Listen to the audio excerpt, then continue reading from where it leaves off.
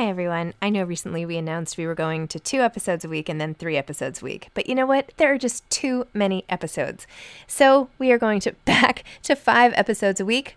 Still a reduction from 7, but there were just too many interviews scheduled, and I didn't want to make all the authors wait for too long. So I hope you can keep up with me. Listen to 1 a week as you're on your way to work or on your way home or putting your kids to bed or whatever it is you're doing. Moms Don't Have Time to Read Books, now 5 times a week. Hiring for your small business? If you're not looking for professionals on LinkedIn, you're looking in the wrong place. That's like looking for your car keys in a fish tank. LinkedIn helps you hire professionals you can't find anywhere else, even those who aren't actively searching for a new job but might be open to the perfect role. In a given month, over 70% of LinkedIn users don't even visit other leading job sites. So start looking in the right place. With LinkedIn, you can hire professionals like a professional. Post your free job on linkedin.com/people today.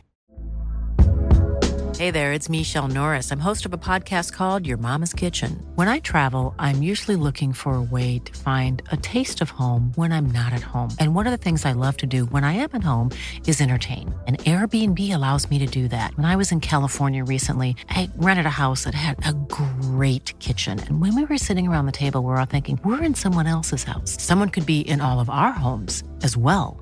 If you have a home, but you're not always at home, you have an Airbnb. Your home might be worth more than you think. Find out how much at airbnb.com/host. Why don't more infant formula companies use organic, grass-fed whole milk instead of skim? Why don't more infant formula companies use the latest breast milk science? Why don't more infant formula companies run their own clinical trials? Why don't more infant formula companies use more of the proteins found in breast milk? Why don't more infant formula companies have their own factories instead of outsourcing their manufacturing? We wondered the same thing. So we made ByHeart, a better formula for formula. Learn more at byheart.com.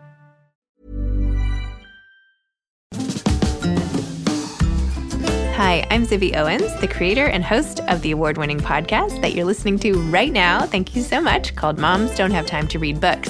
It is a daily podcast, 365 days a year, and each day we talk to an author about all of the things related to their career, their book, their life, and more in 30 minutes or less, because who has time? I am now an author myself, although I wasn't when I started this podcast, and you can get my new memoir, Bookends, a memoir of love, loss, and literature, wherever books are sold starting July 1st, and my children's book, Princess Charming. You can learn more about me at zibbyowens.com, but really you're here to learn more about the authors, and that is what we're going to do.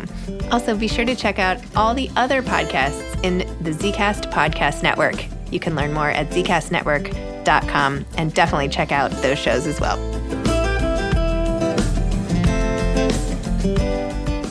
Steph Jagger is the author of Everything Left to Remember, My Mother, Our Memories, and a Journey Through the Rocky Mountains.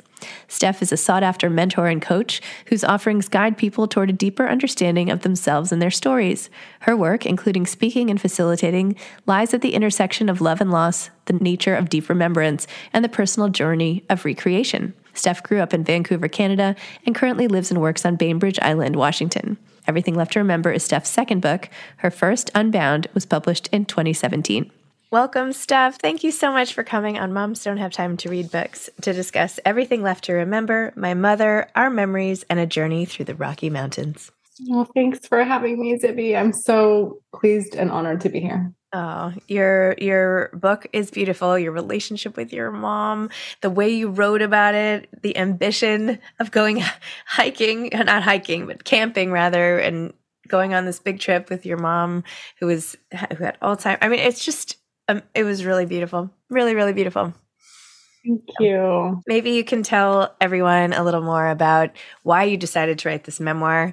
And yeah, just start with that. Gosh, in a lot of ways, I feel like the memoir decided to write me. The book itself is about a journey that I took. I mean, the backbone of it is a journey I took with my mom about 10 months after her diagnosis with early onset Alzheimer's. And I took her camping. We did a road trip and we traveled through a handful of different national parks of the West. And we're camping, as you said. We did do a little bit of hiking. We did some horseback riding and some whitewater rafting. And I really, at the time, thought, before her memory goes like in entirety, I wanted to kind of like mine her for her story, and kind of get her to tell me all of the things that she hadn't told me, through our life. And I think as I went on the trip itself with her, it was such a realization that really what I was looking for was my story. And to let my mom and to let our moms have their life and their stories, and that even if we don't end up knowing the entirety of them doesn't mean we can't, learn the entirety of our own interiority. So when I did the trip with her, I didn't go anticipating that I would write about it. Mm-hmm. And then when I was on the way home, quite literally, like on the flight home, my mom was settled into the seat in the plane, the seat next to me on the plane, and coloring in her coloring book. And I started madly like writing in the notes app on my phone. And by the time we landed, I was like, uh-oh, I think this is probably a book. So I sat down to start writing it shortly after that. And it really felt more like calling, like I had to, than, oh, I think this would make a great story. And I'd really love to, write about it in that kind of way. So I do feel like in many ways it wrote me. And I also love, a lot, I get that a lot. People are like, oh my gosh, the undertaking of someone with Alzheimer's on a road trip like that. And I think it's really important. Like a lot of us have this view of Alzheimer's and dementia. The image we have is late stage, mm-hmm. often old age and late stage combined. And I think it's really important to start giving a view of Alzheimer's and dementia that happens to younger people and the early stages. Usually in the early stages, people are still trying to like hide or cover up, or there's a lot of shame. And so actually my mom was she was Jane Fonda fit, first of all, going into this thing. And she was, pretty with it. And so it wasn't like, I have a lot of videos of her on that trip, and it wasn't, I think, what people imagine in their heads, like, wait a second, you took an Alzheimer's patient who we usually think of as like 80 or 90, like, and in many ways, like maybe not able to move, et cetera. You took them whitewater rafting. It's like, no, I took a, woman in her late 60s who was very fit at the very beginning stages of her journey. Yeah. So it was wonderful. And I did learn a lot about her, but I learned so much more about me. It's amazing. And you're such a good advocate for her. I mean, in the whitewater rafting that you were talking about, like, you're just like quietly like, okay, so she's not going to remember any of these instructions. And let me just like set the stage for you. You say to the guide, and he's like, all right, can she paddle? Here, I'll just keep her right behind me. So I feel like you so nicely like took her along in everything and just made the accommodations you needed without making it like a huge deal everywhere you went. Yeah. I mean, that was important. And that was a journey for me, actually. I mean, I remember the first interaction, I took her horseback riding. And at that stage, it was a little bit taboo, even inside of my family, to say outright she had Alzheimer's. Mm-hmm. And so even that was a journey. Like I started off by saying, she has some memory issues, et cetera. And then by the end of the trip, it was like, oh, I should just tell people like that. Like there's nothing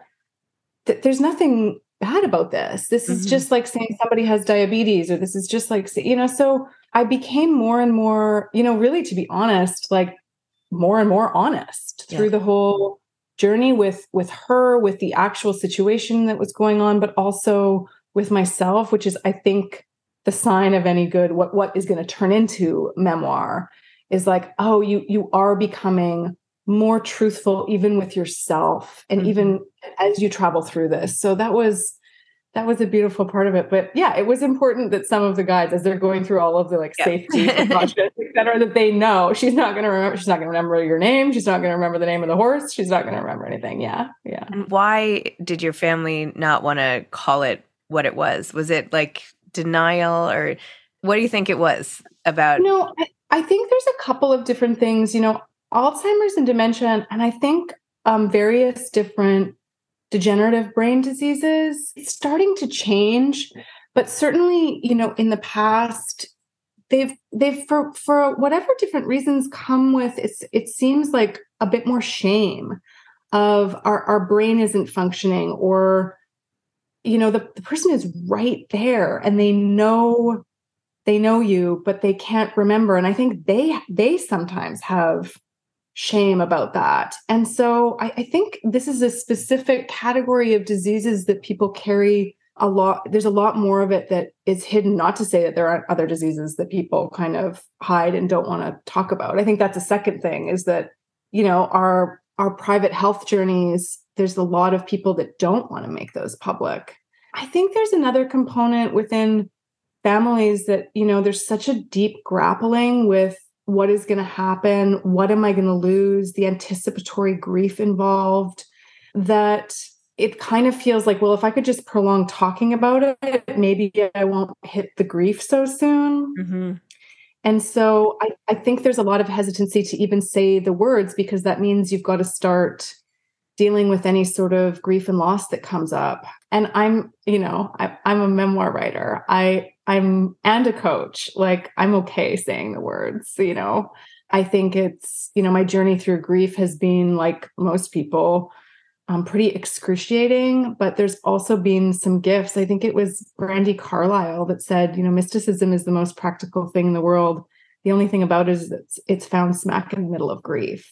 And so I feel like, that conscious grieving, as opposed to like unconscious denial of it, has been a big part of my journey that I do my best to embrace. So I honor everybody else's journey. Like, it is excruciating, but I think that's one of the big reasons that people don't like to talk about it, is like, oh, the more I talk about it, the more I've got to face it. So tell me your whole journey into writing to begin with, like how you got into everything, like take me back. Okay, way back. I've always loved writing. Like, I was a little girl in my closet making up stories. I always journaled. I always loved storytelling and writing. I never went to school for it. I didn't do an MFA. I didn't do any of that. So when I started to travel a lot in my 20s, I just noticed myself writing more and more and more and more, just in my journals. Eventually, when I did one of my big trips, I started a little like update newsletter for like my family and 3 best friends. And that actually turned into my first book, Unbound, which is about a ski journey that I took. So for me, I noticed that the combination of travel, specifically travel that's nature focused, words just end up spilling out of me. And so when I got back from that first ski journey, which was what the first book was about, I actually found, this is a great story. Before I left on that trip, I fell down a rabbit hole on the internet. I was not a writer. I thought you were going to say you fell down. I was like, oh no, no. I got tumbled down a rabbit hole on the internet, and I landed on, for whatever reason, I was from Vancouver, so I think it must have been through Danielle Laporte, but I landed on Linda Sievertson's webpage, The Book Mama. And I fell in love, and I was like, well, it's too bad that I'm not a writer. Otherwise I would do one of these retreats. And then I shut it down and went on with my life. And I went on my ski trip, and I moved to the States. I originally was from Canada. I'm from Canada. And I just kept getting a knock on the door to write. So I started in earnest to write my first book. And then that summer, I similarly fell down a rabbit hole and landed on Linda Sievertson's page. And I was like, I recognize this. And I had this flashback to oh my gosh, this was a webpage I'd seen years ago. I need to know this woman. And a week later, she had started the Beautiful Writers Group, the online portion of the writers group. And I signed up for that. And I was well into writing my first memoir. And then it was, quite honestly, that first book, this is a rare story, but it was like a magic carpet ride. It was I did a proposal in a month. I got an agent. The book sold the next month. It was very quick. And so I do feel like Linda has been an angel for me in that way. We have been in contact since early days of me being in that writing group. So, for me, it's just writing pours out of me when I travel. And I now can get a pretty quick sense of when something wants to become, kind of a larger story. And it's just, I don't know, that's the way of expressing my own interiority. When I go out into the natural world and I'm surrounded by an exterior awe and beauty and like a larger unspoken story, it just seems to be like, okay, that's a match for what I feel like my insides are like. Mm-hmm. Now, how do I translate that experience? So yeah, all wild and not quote unquote trained and not MFA'd. And I don't know how to use grammar and all of that stuff. Thank God for editors. Grammarly is there for you. I feel like this should be sponsored. Right. I mean, not sponsored by Grammarly, although I should call them. But anyway, I mean, I should go back and figure out like what % of people I've had on this podcast actually have MFAs, because I don't think it's that high. I really don't. I think there's like a certain, I mean, I can't imagine more than 10%.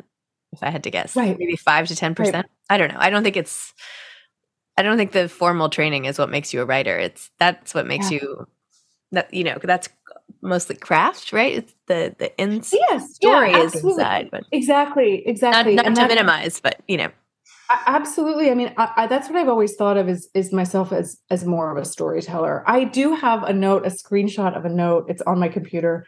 A screenshot of a note from one of my high school English teachers saying like, never stop writing. Mm-hmm. So, you know, this was a storyteller. Like I used to turn every assignment, no matter what the subject was, into a creative writing assignment. I remember being in university and receiving like a C mark and being like, the only reason I passed you is because, you know, you did not do the assignment, but this is beautiful writing. Okay. I did that too in a history class. I did like like a historical fiction something. You know what I mean? Like instead of and I was like, let me make this into something I want to do. By the way, Linda was on this podcast very recently, and she had me on her podcast. And I have her book. She's beautiful writers. She's great. Yes. Yeah, it's gorgeous. It's a beautiful braiding of a multitude of stories. I don't know how she managed to do it in one book. It was amazing. I'm Sandra, and I'm just the professional your small business was looking for. But you didn't hire me because you didn't use LinkedIn Jobs. LinkedIn has professionals you can't find anywhere else, including those who aren't actively looking for a new job, but might be open to the perfect role, like me. In a given month, over 70% of LinkedIn users don't visit other leading job sites. So if you're not looking on LinkedIn, you'll miss out on great candidates like Sandra. Start hiring professionals like a professional. Post your free job on linkedin.com/people today. Hey there, it's Michelle Norris. I'm host of a podcast called Your Mama's Kitchen. When I travel, I'm usually looking for a way to find a taste of home when I'm not at home. And one of the things I love to do when I am at home is entertain. And Airbnb allows me to do that. When I was in California recently, I rented a house that had a great kitchen. And when we were sitting around the table, we're all thinking, we're in someone else's house. Someone could be in all of our homes as well. If you have a home, but you're not always at home, you have an Airbnb. Your home might be worth more than you think. Find out how much at airbnb.com/host. This episode is sponsored by BetterHelp. Sometimes we all have stuff we need to get off our chests. Even if we don't think it's interfering with our daily life, there are some things you just haven't processed, be it grief or trauma, eating disorders, anything. It might be time to work on those things, and I have a solution for you. Therapy. Online therapy by BetterHelp. It's designed to be convenient, flexible, and suited to your schedule. I took the brief questionnaire online where there were, 20 questions. It didn't take long at all, maybe 3 minutes. And then I got matched with a therapist who could help me work on whatever. I picked trauma because even though it happened in 2001, I am somehow still not over the loss of my friend on 9/11. And it is what it is. BetterHelp is going to help, and I am so excited, especially because with my special code, instead of $80 a month, it is 10% off, $72 a month, which is so much less than traditional therapy, and you'll get a perfect therapist for you. There are 35,000 therapists to choose from, so you'll find the right one. Get it off your chest with BetterHelp. Visit betterhelp.com/momsdon'thavetime today to get 10% off your first month. That's BetterHelp, HELP.com/momsdon'thavetime. Yeah. So have you found that percolating feeling for your next project yet? Yes. You know, this book was supposed to come out in 2021. hello, COVID. I think my pages were due March 2020. Okay. I handed them in and was about to like take myself on a little like, congratulations, you completed your second book retreat. And the retreat got canceled. And I thought, oh, okay. And then of course, everything got pushed out. So there was a big gap between when I handed pages in and the book coming out. And I did start writing in that time. So there's definitely more. What I'm working on now is similarly, it's memoir, but we were, it wasn't travel. Like what I said before to you, like, oh my gosh, I always write when I travel. We were landlocked. We were here at our houses. And so this feels to me a little bit more like the potential of a memoir of my imagination. Like everything is true, but it all happened inside of my head. Like, is that a memoir? Is it not? Is it fiction? Is it not? So there is some, what I would call like pretty experimental stuff going on. And I just feel no rush around it. I think after my experience, after publishing both books, is like 6 months after publication, I get this itch of like, oh my gosh, I have to know what's next. And I've really tried to resist that this go round of like, just let the divine timing of it be the divine timing of it. You don't need to rush. You don't need to, like, we've all been through a fair bit and it's been moving in these weird kaleidoscopic, like sometimes it feels like life is moving very slow over the last 3 years. Sometimes it like feels like it's moving at lightning speed. So I've just been trying to pay attention to what the book wants to be and how quickly it wants to move. So we will see, but there is some experimental writing going on in the background. Interesting. All right. Going back to your journey and this book, Everything Left to Remember, when you say you've learned more about yourself than anything else, when you reflect back on sort of the takeaways and how you changed as a person or all of that, what are some of the main things that you got out of that? I think the biggest thing, if I was to kind of sum it up, would be this journey and the writing of it felt to me like the completion of initiation into archetypal mother. And so what I mean by that is it felt to me when I was moving through that, like a very kind of, if I'm speaking archetypally, like a very maiden thing to demand, more from my mom, especially at that time. Like, oh, you've just received this diagnosis. Now give me everything. Mm-hmm. That feels to me, as I look back, like a very maiden request. And also how human, like a request out of like desperation and grief and fear of loss. And I feel the journey that I went on really moved me into archetypal mother, which to me, the quintessential question is, what will you allow to be created through you? That could be businesses, that could be children, that could be, love, that could be words, that could be, there's so many different ways that we as women get to answer that question and answer that call. But that really felt like, turn the lens inward for a moment, like, dear maiden, put down your swords that you're carrying and kind of marking the external world up, and turn internally and quest for what is it truly that you would like to be created through you? And what kind of energy do you want? And what is the story that wants to come through you? And then, of course, that moves into, how do you nurture that into actual being? So that really feels like the journey. I mean, my first book is inarguably a maiden's voyage. And I love that book. And I love that younger version of me that was so kind of fierce in the world. And this feels like a real movement into, including that ferocity, but kind of a softening into creation. I love that. Do you have memoirs that you are obsessed with, or that you love, or that made you want to be a memoirist, or any of that? Oh my gosh. I mean, I feel like anything Terry Tempest Williams and Sue Monk Kidd and Robin Wall Kimmerer, I could go on in that kind of category. There's a blending of philosophy and spirituality and ecology and nature that I'm absolutely obsessed with. I just read Chen Julie Wang's book, Beautiful Country. That is unbelievable. How she carried the voice of the child through was just unbelievable. E.J. Koh, who lives in Seattle here, she wrote a book called The Magical Language of Others, which I read just after finishing my book. And I was like, finished my book. I'm like all proud of my evolution as a writer. And I read her book and I'm like, oh, I've come a long way. So those are a handful for sure. But I would say like Annie Dillard, these are writers that are blending, especially mother-daughter, the story of female initiation. It doesn't always have to be mother-daughter, but and nature and ecology and their surroundings is I'm fairly obsessed. I think that's a go-to for me. Yeah. You're making me want to read all these books.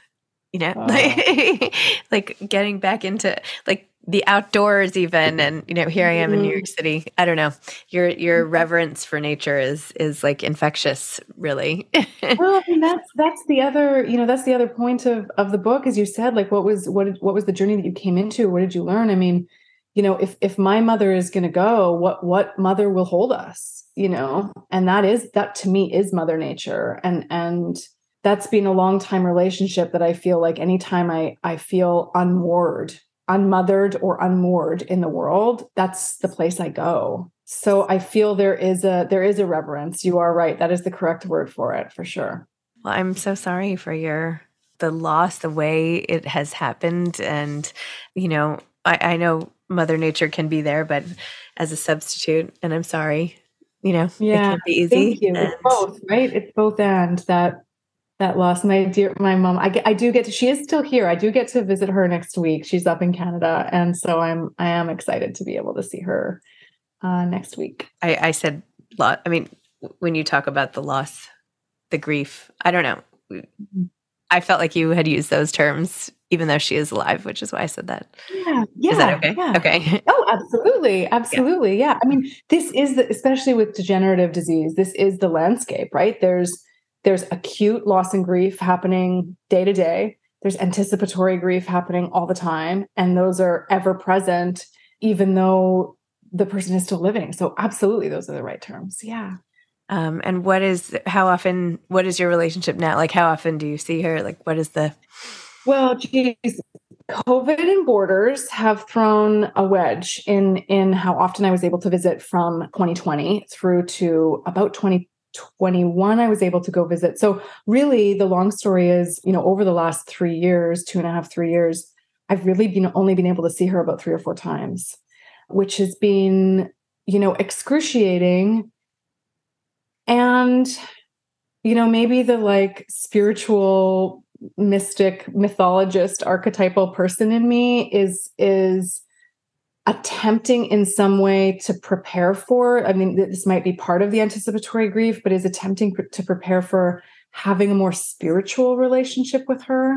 Mm-hmm. And so I've been doing my best, to feel the grief of not being able to see her as often as I would like, but also to move into a place where I'm beginning to develop a new and different relationship with her. Mm-hmm. So I feel like there's like a transition happening. Yeah. I feel like you also wrote so beautifully about your dad and his caretaking. Oh my gosh. He's a prince. He is a gem. Yeah. I mean, to be quite frank, I feel like it's a living, breathing notebook, the Notebook. Like their high school sweethearts, their love story is epic. I mean, I don't get into to the degree in the book about their love story, but it's really, really unbelievable. And he tells me still to this day that like he's, and I've watched it, especially the beginning stages of her Alzheimer's, like I watched them fall more in love with each other during that time. And even to this day, whenever I see him go in and visit her with him, he is just still so in love with the babe. That's what he calls her, the babe. Yeah. And that has been one of the greatest gifts of my life, point blank, to see their love story and to grow up, in that. And then to see its evolution and its deepening through this journey with Alzheimer's and dementia is just, I mean, I can't think of a bigger gift in my life. Yeah. Yeah. Oh in the midst of not a gift, right? Yeah. And what is your day-to-day life like now?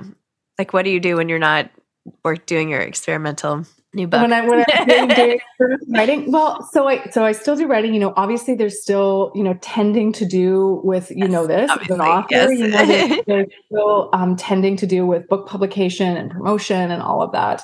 On the other side of things, for about 10 years now, I've been doing private practice coaching, and I run retreats that are really about exactly what I was talking about before. That kind of women I feel move through or have an opportunity to move through like 4 master initiations. There's Maiden, there's Mother, there's Autumn Queen, there's Crone. And so we tend to, the business over the last handful of years has tended to work with people who are moving through those types of initiations and transformations in their own life. So that's been happening for 10 years. So a lot of my day-to-day looks like private practice inside of coaching, or I'm not a therapist, but to give people an insight, like that's what it looks like. I'm on Zoom having an hour-long conversation, usually with a variety of different clients.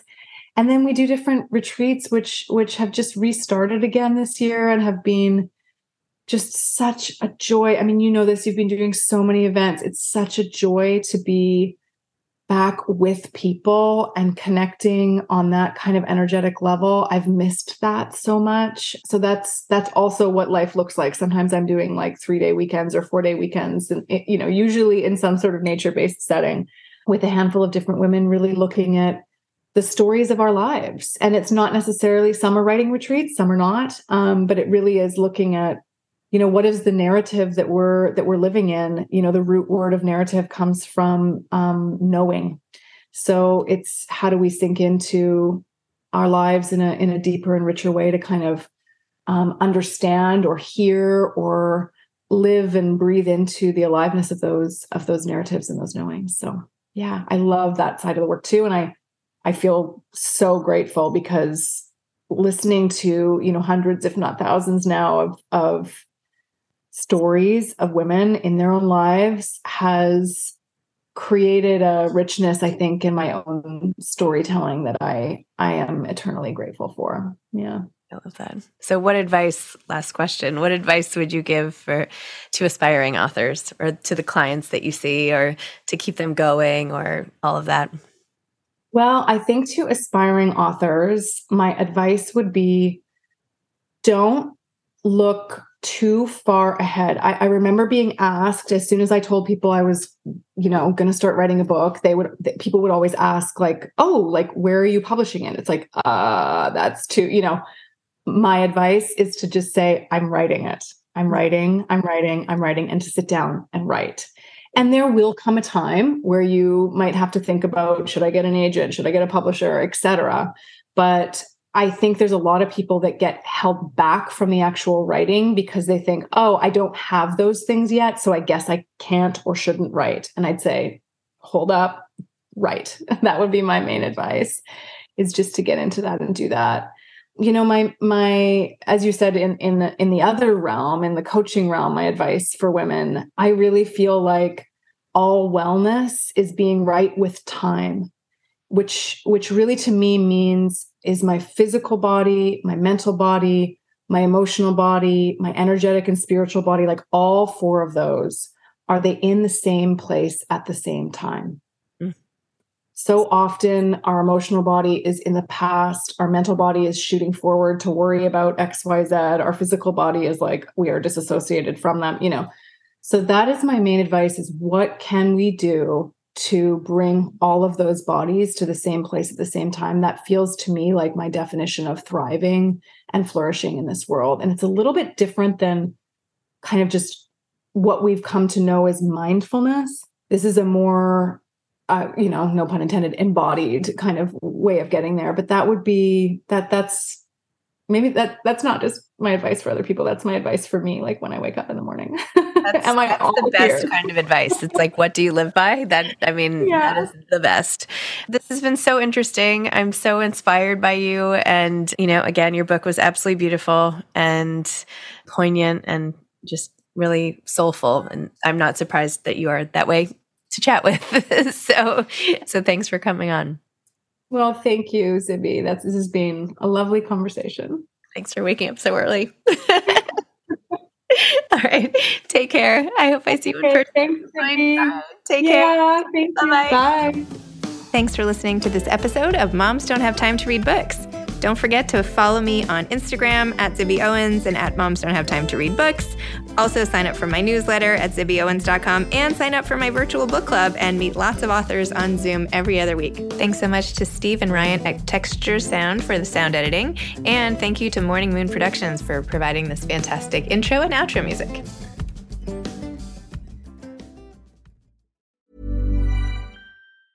Planning for your next trip?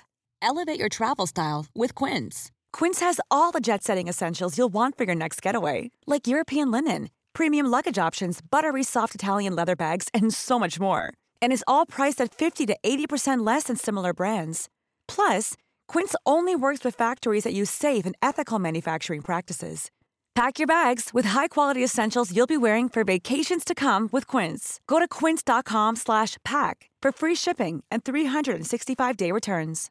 Imagine the softest sheets you've ever felt. Now imagine them getting even softer over time. That's what you'll feel with Boll & Branch's organic cotton sheets. In a recent customer survey, 96% replied that Boll & Branch sheets get softer with every wash. Start getting your best night's sleep in these sheets that get softer and softer for years to come. Try their sheets with a 30-night guarantee. Plus, get 15% off your first order at bollandbranch.com. Code BUTTERY. Exclusions apply. See site for details. Why don't more infant formula companies use organic, grass-fed whole milk instead of skim? Why don't more infant formula companies use the latest breast milk science?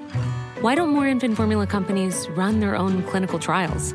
Why don't more infant formula companies use more of the proteins found in breast milk? Why don't more infant formula companies have their own factories instead of outsourcing their manufacturing? We wondered the same thing. So we made ByHeart, a better formula for formula. Learn more at byheart.com.